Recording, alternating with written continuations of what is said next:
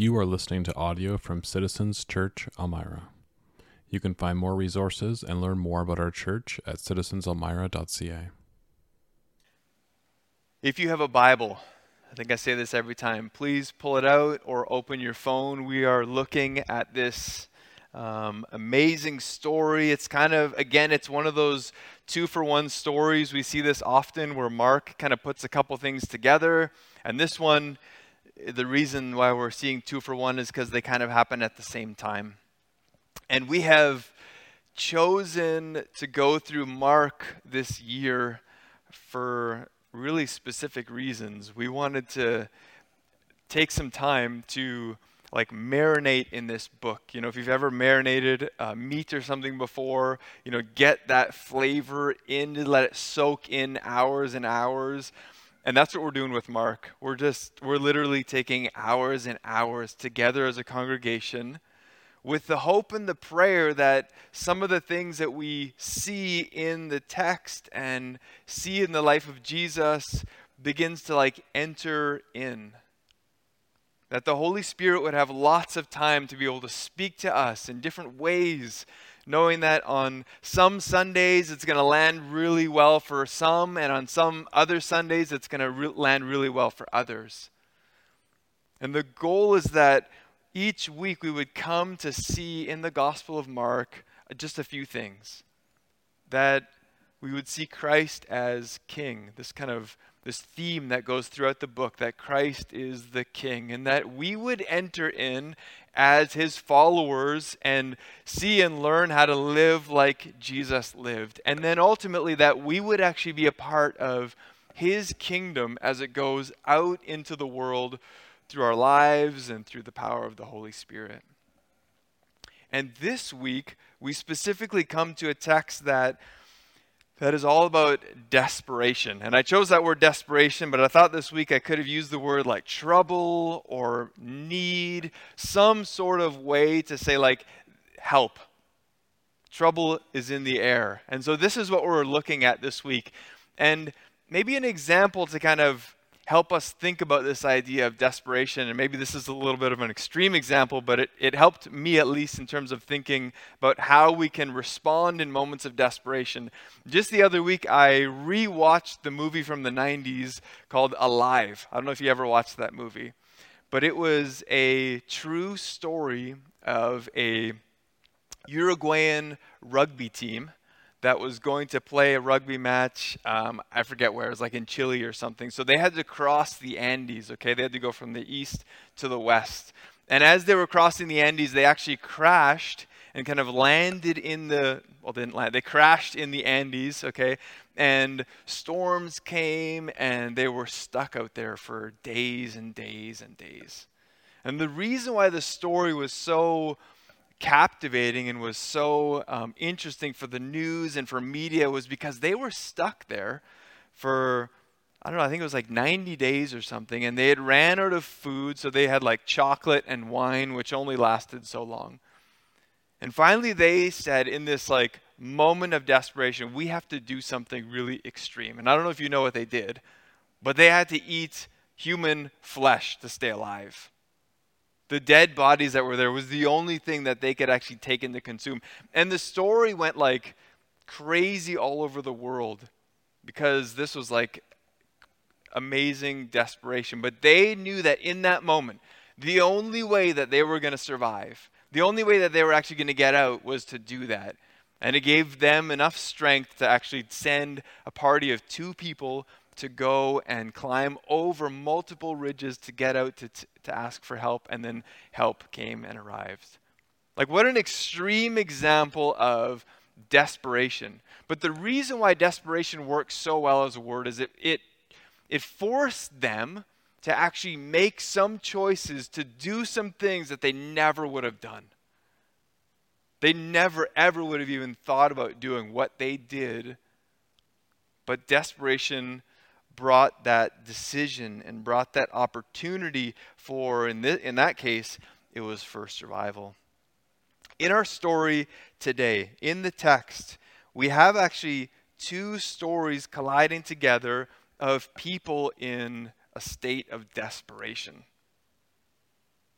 A similar thing where they come to this moment where they have to make some sort of a decision to survive. And we're introduced to two very different people. And so the story begins by introducing us to these two very different people who both come to Jesus in this moment of desperation. And so let's read some of these verses again and see who it is that the story is actually talking about. So in verse 21 of chapter 5 of the Gospel of Mark, again it says this: "And when Jesus had crossed again in the boat to the other side, a great crowd gathered about him, and he was beside the sea. Then came one of the rulers of the synagogue, Jairus by name, and seeing him, he fell at his feet and implored him earnestly, saying, 'My little daughter is at the point of death. Come and lay your hands on her, so that she may be made well and live.' And he went with him." Jesus went with him. So here we are introduced to Jairus. It calls him a ruler of the synagogue. Here's a man who is religious. He is probably well known in the town where he lives. He's probably well respected. He's the guy who's there at the synagogue to clean it out, to make sure that it's all running well, that the lights were working, but there was no lights, that the candles were lit, all that kind of stuff. He's making sure that everything is running smooth, and everybody looks to him. He's probably even similar to a Pharisee. He knows the Torah well. He knows all the rules and what it means to be in the presence of God at the temple, and especially in the synagogue. And here he is, this guy who's kind of everybody thinks he's got it together, and he's in a moment of desperation now. Because it's one thing if you're struggling. We can take it ourselves sometimes. When something really difficult is happening in the context of maybe a family, we would say, I can handle this. But to see a child, maybe if you think of seeing a nephew of yours or a niece of yours, or maybe the context here, you see your own child, your own daughter, sick to the point of death. At that point, most of us who are parents, probably all of us, were I'll do anything, right?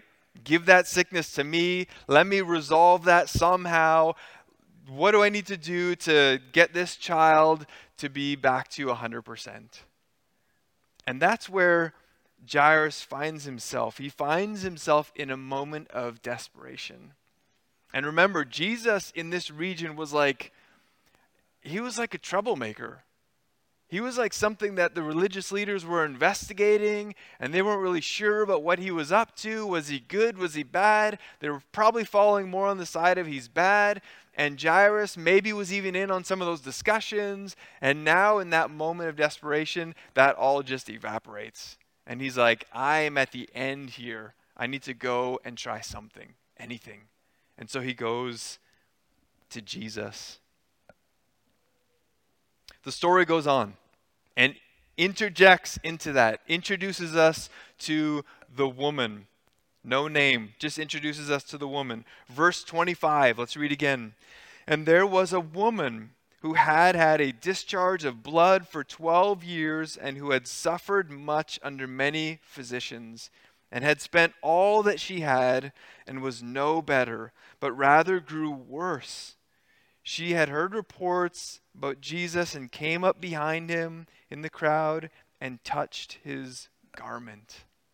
So here comes now this woman who has had years and years of blood and of trouble in her life, and she has experienced all the negativity that comes with that. And for us in our modern mind, we don't necessarily understand on face value what a woman like this would have gone through. So let's read some verses. If you got a Bible, look back in Leviticus 15. Okay, we don't go to Leviticus very often, right, on a Sunday morning, because there's some verses in here that are strange for us. Okay, in Leviticus chapter 14, you can see there's laws on cleansing, related to lepers, and related to homes.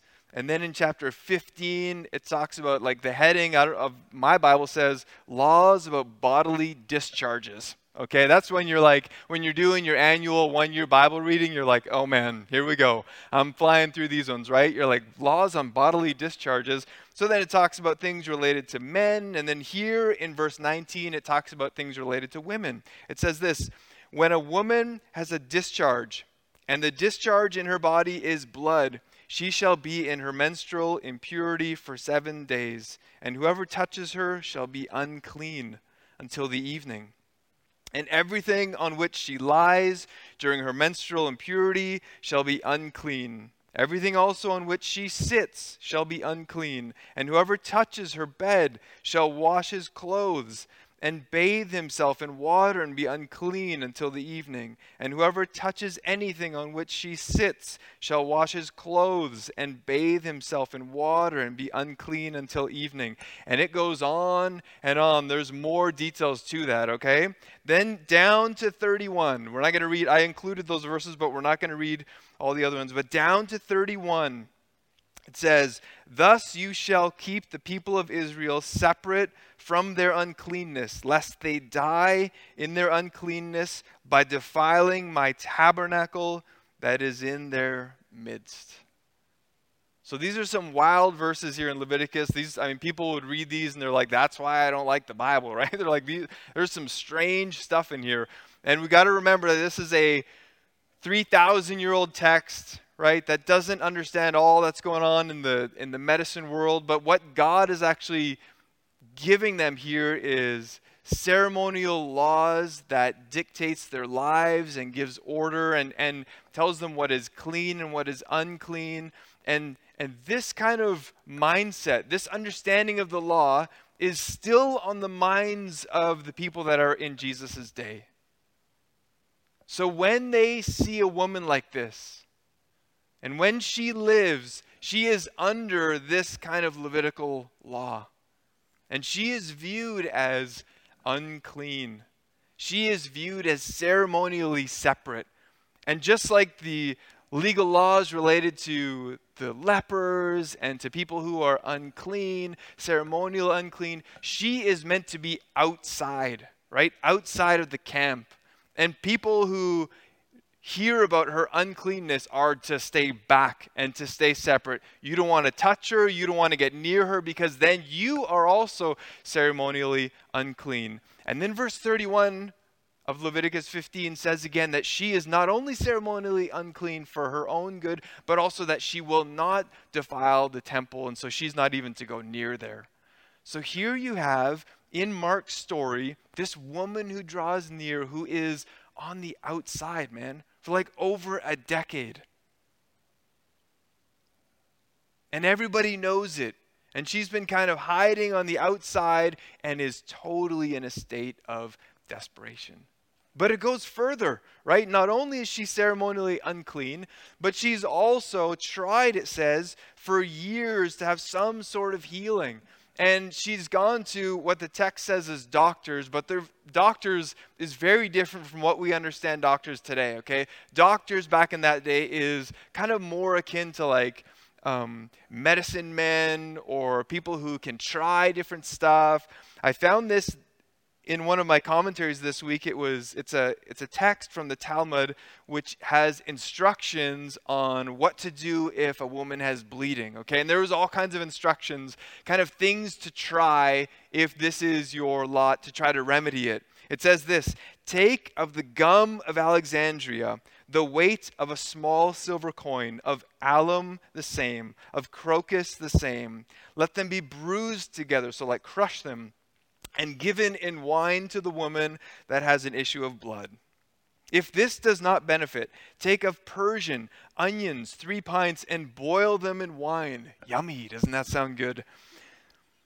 And give them to her to drink, and say, arise from thy flux. If this does not cure her, set her in a place where 2 ways meet, and let her hold a cup of wine in her right hand, and let someone come behind and frighten her and say, arise from thy flux. It sounds like what we do when we're trying to get like someone to stop sneezing or hiccuping, right? Like we scare them. I don't know if you've ever done that. But this is the kind of advice that she's paying for. It's laughable, but this is the state that she's in. The text says she paid for this. She's desperately trying to have something fix what's going on in her body because it's putting her on the out. It's ruined her life. So can you see here in this text, this state of desperation of these two people? Very different roads. One is like short term, Jairus, I don't know, maybe the daughter was sick for days, weeks, maybe even months. And then the woman here who's been working on this thing and suffering from it for over a decade, 12 years. And it reminds me that desperation actually comes to every one of us. Moments of desperation, be they short or be they long, come to every single one of us. There are moments and there are seasons in our lives that are hard and that bring us to this place of desperation. Now, the longer you live, the more you can recount the hard and difficult times in your life. And so even if you would take some time, and I did that this week just to kind of go through the exercise, take some time to kind of think through the valleys and the mountains in your life. Just go back and recount some of those times. The amazing things that you were able to experience or be a part of. And then at the same time, the deep, deep valleys of difficulty, darkness, and desperation.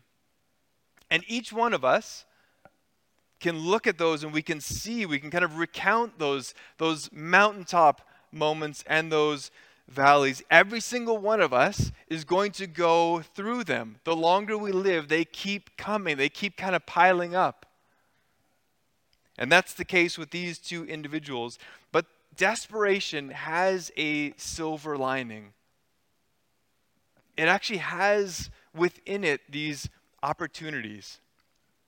And we don't realize them often until after the fact, but they're actually for our good and they actually help us. Last week I was watching this little video. It was like a 60-minute kind of homemade video of this guy who spent 300 days on a Polynesian island all by himself. So he had a camera, solar panels, spent 300 days out there.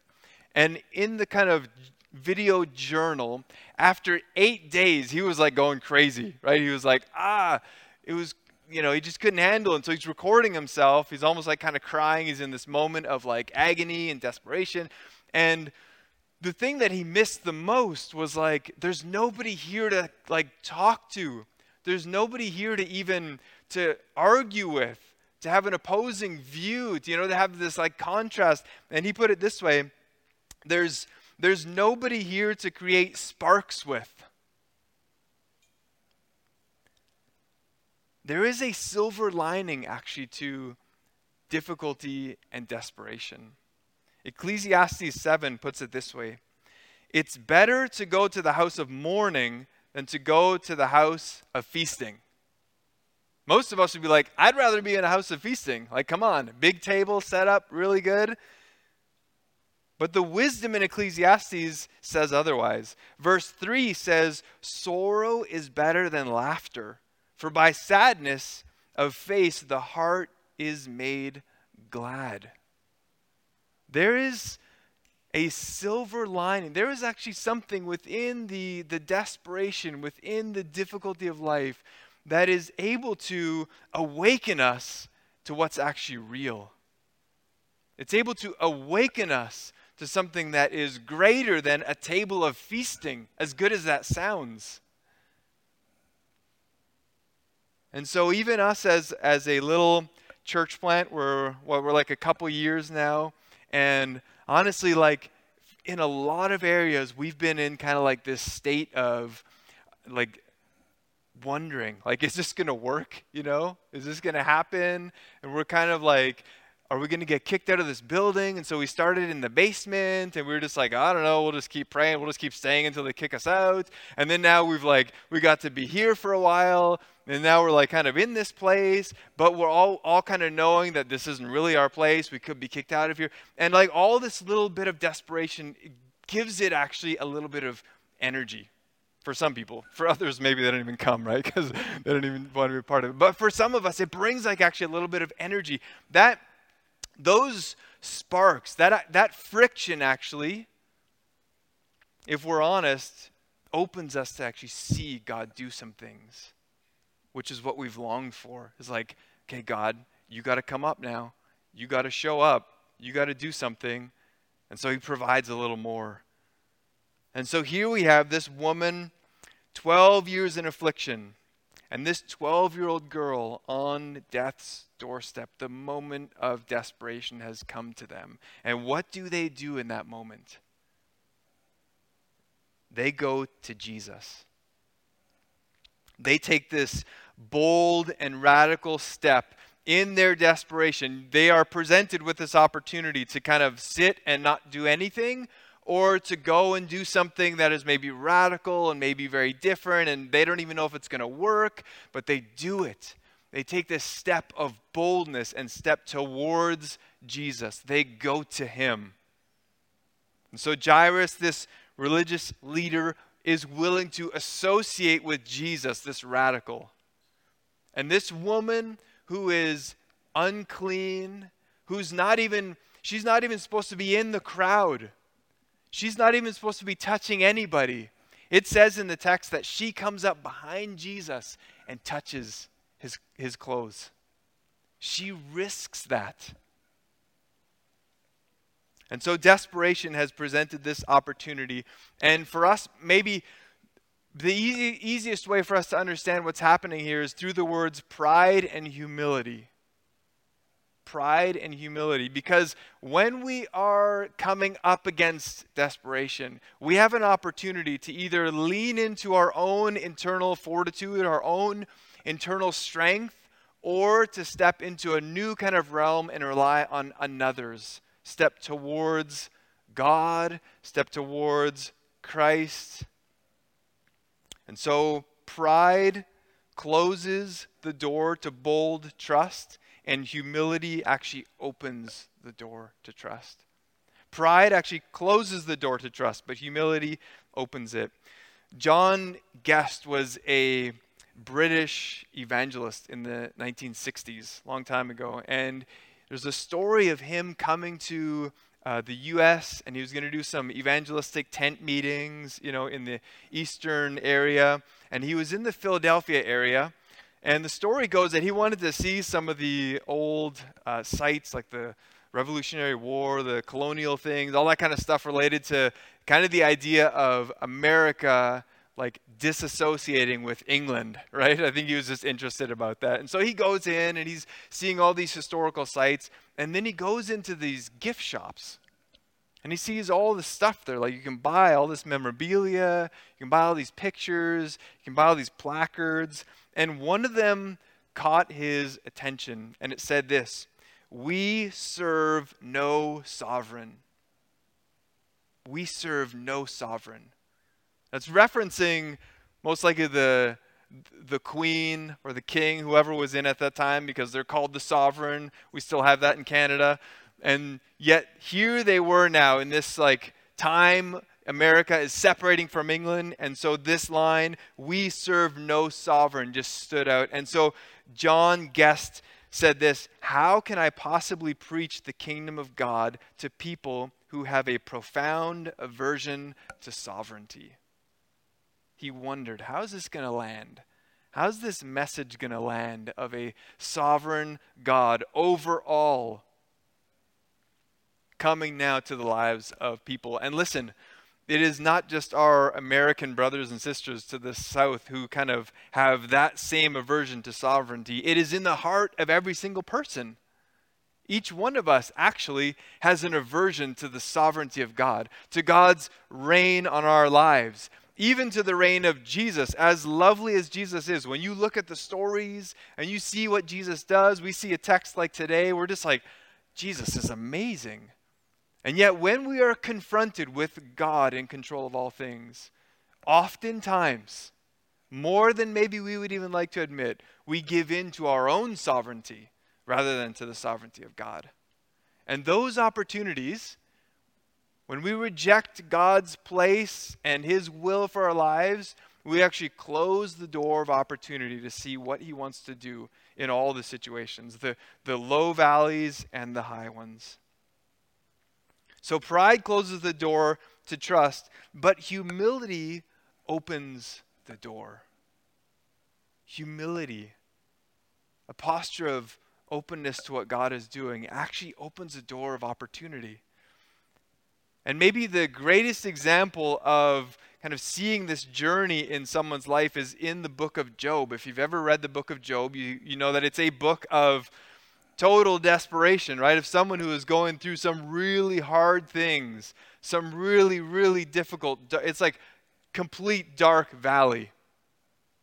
And in the book, Job is kind of like trying to make sense of what is going on in his life and what has all just happened to him.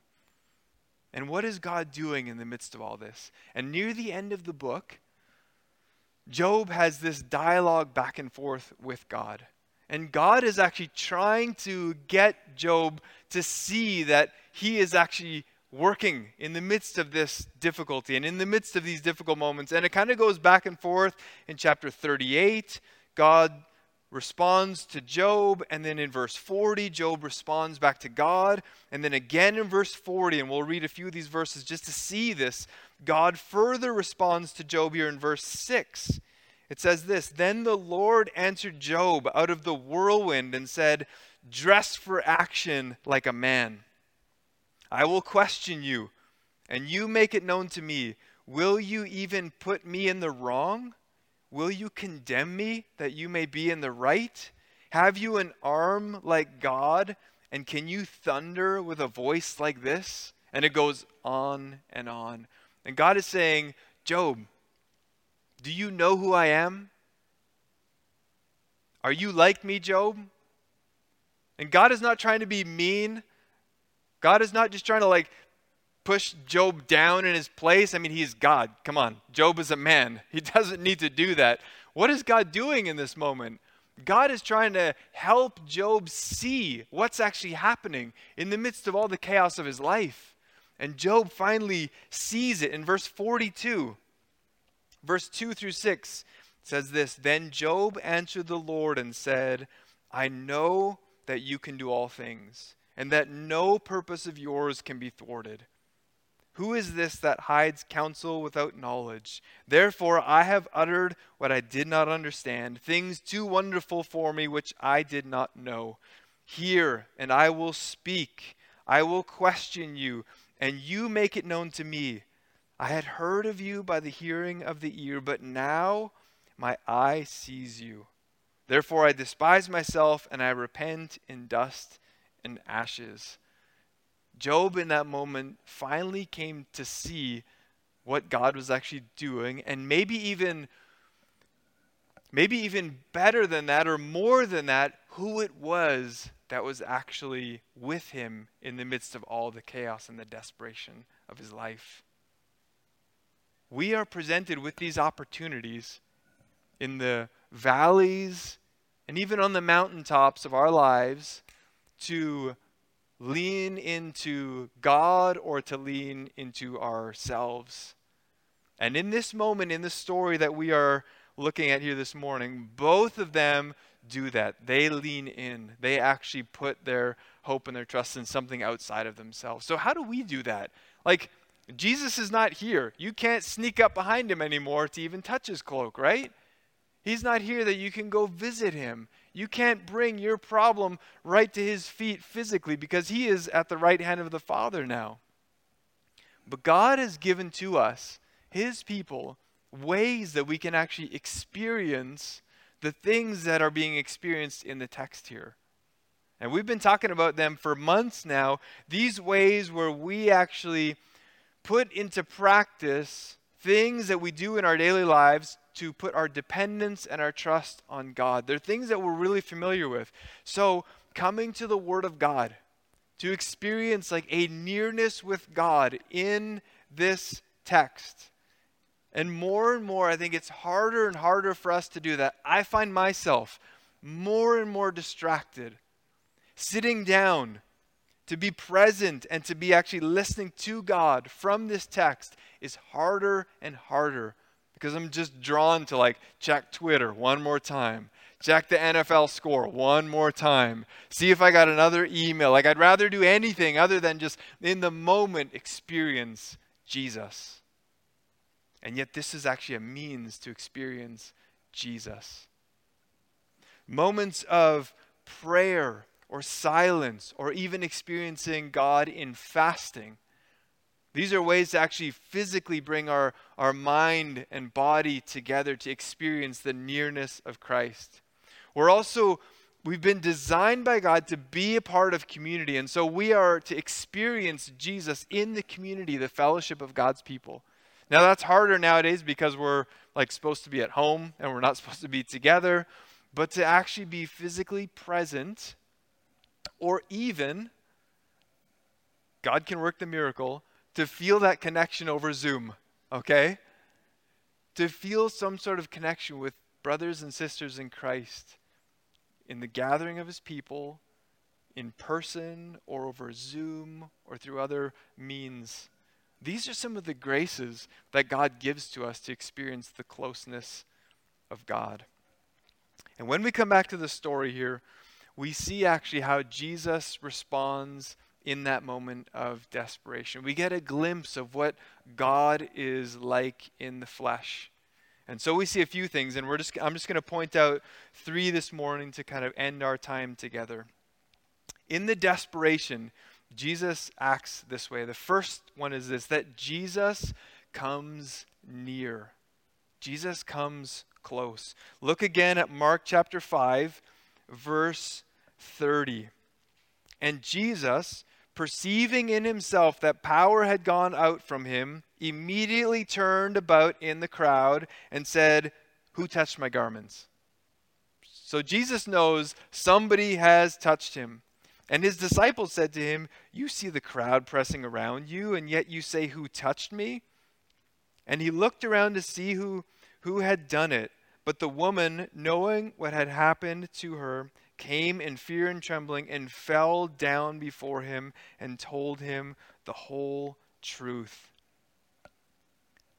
Jesus knew that someone had touched him, power had gone out of him, and he wanted to know who.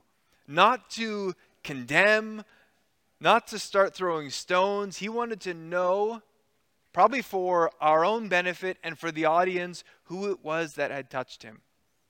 And when she came forward, you probably could have heard the gasps in the crowd.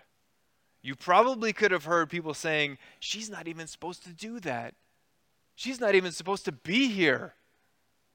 And yet here she was in his presence. And Jesus lets her come near. Jesus does not cast her out. Jesus does not push her away. He knows that she would be ceremonially unclean. He knows that he's actually ceremonially unclean because she's touched him. But he wants to know who. He wants her to draw close. You may feel, or you may have experienced, the recoiling of people. You may have experienced, or maybe you can just think in your mind because of sin that's in your life, because of experiences that you've had, because of things that you think or have experienced by people, that if anybody knew your deep valley, that they would just recoil. They would just pull back. And you probably even bring that perspective to the person of Jesus Christ. And what we need to see, and what we really need to let sink into our minds here, is that in this story, the person who should be on the out, the person that should be not close, the person that everybody should be, recoiling from, Jesus says, "Who is it?" And he wants her to come near.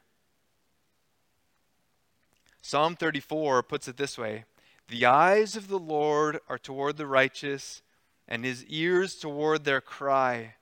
The face of the Lord is against those who do evil, to cut off the memory of them from the earth. But when the righteous cry for help, the Lord hears and delivers them out of all their troubles. Listen to verse 18 here. The Lord is near to the brokenhearted and saves the crushed in spirit. God does not push us away when we are in that moment of discouragement, of feeling crushed. People may. The church you attend may. Citizens Church may even. I pray that it doesn't, but it may happen. But I want you to know this, and I want you to see clearly from the text, God, and through the person of Jesus, does not push us away. He comes near. He comes near to the brokenhearted.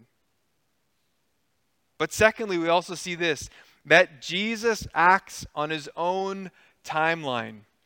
Jesus acts on his own timeline. This week I was learning how to make sourdough bread. Okay, and I don't know if you've ever done that before, but it's quite a process. It takes a long time. I'm a little late in the game. You know, sourdough bread was in kind of when the pandemic started, but I'm kind of in on it late. But I don't cook a lot. Ask Liz. I don't bake a lot. I don't think I've baked a bread in like 20 plus years. And so I need accuracy on the recipe. I mean, if it says 15 minutes to let the dough sit, I'm letting her sit 15 minutes to the second, okay? That's just how I do my baking and my cooking. I need accuracy. Time means something. God is not like that. God is not like our kind of Western mindset of punctuality and, getting things exactly right. God actually has a much bigger picture. God sees all of eternity, and he sees all the details of life that are happening. He's able to take that and pull it all in and make sense of it. And in this story, remember, it begins with Jairus' desperation for his daughter. And now Jesus has paused and he's helping this woman, and you can just see Jairus on the side being like, hello. He's not looking at his watch. He's looking at the sun, right? He's like, hello, my daughter is dying. Can we wrap this up with the woman with the bleeding to get to my daughter? And then verse 35 says this, while he was still speaking, there came from the ruler's house some who said, your daughter is dead. Why trouble the teacher any further? Jairus, it's done. Just call it off. It's kind of past. Have you ever felt that before? Have you ever come across a moment like that where you just think the timing is totally wrong? God, you missed your opportunity. Your opportunity was there, God, to kind of fix it, to get it right, and now we're way past it. You can just head on out, God. It's done. Peter, in 2 Peter, and maybe even with this in mind, this story in mind, has a word to the believers that he's writing in that letter. They're facing persecution. They're facing hardship. They are probably seeing people suffering and maybe even dying for standing up for their faith. And they're like, Peter, what kind of word do you have for us? Where is God in our trouble? Where is he to kind of save us and to help us? We're his people, aren't we? Where is he to kind of resolve the problem before us? And Peter writes this in chapter 3 of 2 Peter. But do not overlook this one fact, beloved, that with the Lord, 1 day is as 1,000 years, and 1,000 years as 1 day.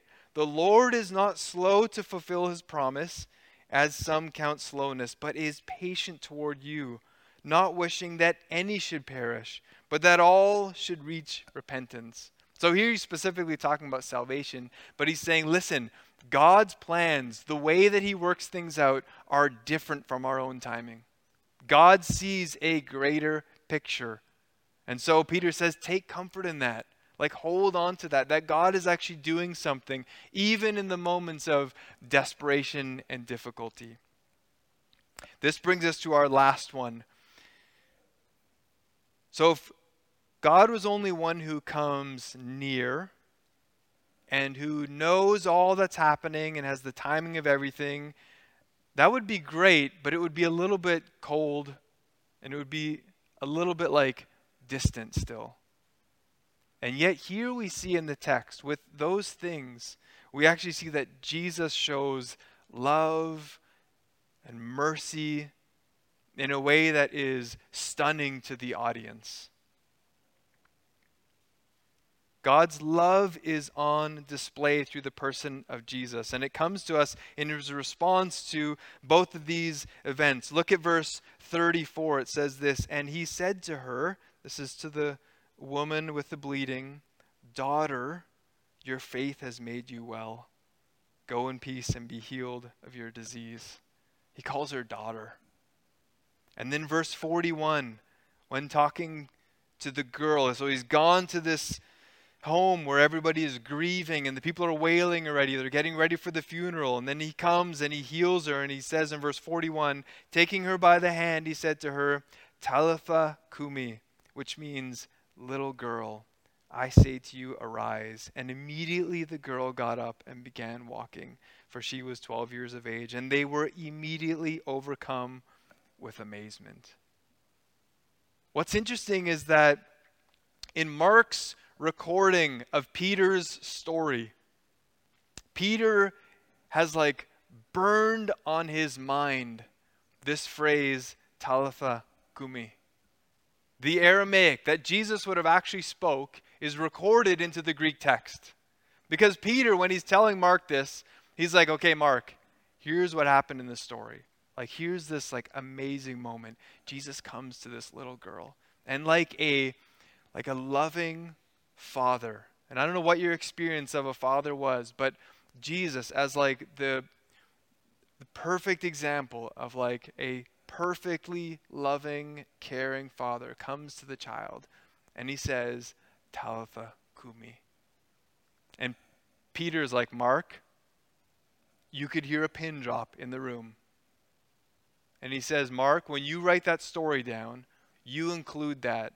Those are the very words of Jesus. Talitha kumi." You see this heart of a loving father for the little girl that he raises to life, and also to the woman that he calls daughter. We enter into this relationship with God in our valleys and our highs, in the brokenness of our world because of things that have been done to us or because of things that we have done. And God knows all that's happening. He knows the timing of everything. And he is a loving Father, present and near to us. And so burned in our memory should also be this language of a loving father to his children. Let me just conclude with this. It was almost, I think it was 25 years ago. We lived up in Durham. Liz and I lived in Durham, and we were driving down actually to Woodside to an evening service or something. And we came to the corner in Tiviotdale. I don't know if you've ever been there before. Now there's a roundabout there, but back then there was just a light. And I just wasn't paying attention at all, okay? So I was coming to make a left turn, and it was total red light. We're not talking yellow here. We're not talking green to yellow. Complete red. I just wasn't paying attention at all. So I make the left blinker goes on, and I go through the light, and it's one of those moments, I don't know if you've ever had this, but the lights from a semi-truck were right there. And I thought, in a split second, I thought, "I'm ready to go home, Lord. It's been a great life," And it was we just made that left turn, and the semi-truck was pulling its horn, and I still have that sound in my head, just past us. And I went and parked on the side of the road, and heart was racing, and Liz and I kind of looked at each other, and we're like, whoa. We just got that close to being pancakes, because we were in a really cheap little car too, right? We would have been gone. And at that moment, I was like, man, we kind of survived it, right? And it's been this story that we've often kind of chuckled about in the past, but it's kind of we got away with it. We made it through that one moment. But as we live life now, and those of you who've lived many, many years, you discover that you miss some of those moments, and you're just thank you, Lord, for saving me from that. But we go through a lot of valleys. There's a lot of things that happen to each and every one of us that we can't avoid. And sometimes we step into them or we get stepped on by them. And they just come and they just come. And why are we given this story here in Mark? This is not just history recorded for us, even though it is history. The reason that we're given a story like these two women's story is because their story is our story. Depending on your life, you and I will go through these deep, dark, difficult moments. But even if we live and have like a very problem-free life, even if life is like super smooth, and we look back at, we're 80 years old and we're like, man, my life has been really good, not a lot of hard things. Each and every one of us actually is facing a death sentence as well. Each and every one of us, because of our own sin, actually stands before God guilty. We, just like these women, are in need of a resurrection. Just like Jesus says to this little girl, arise. We need to hear that word as well. And the good news of the gospel, the amazing news, the good news of what Jesus has done is he has gone before us. And his death, life, resurrection is for us so that we too can hear those words arise and enter into a new life with our loving Father and experience his presence in the valleys so that we never walk alone. Let's pray together. Lord, we thank you for the good news. Thank you for these amazing stories and seeing your healing hand in the story of these two women. And Lord, I pray for each and every one of us today. We all experience on different levels desperation. If nothing else, Lord, we're feeling and we're struggling through this pandemic, but yet each one of us also has different things happening in our lives and in our hearts. And Lord, today I pray that we would see your hand in this story and that we would actually choose today in humility to draw close to you, to come to you. May we not pass you by. In Jesus' name, amen.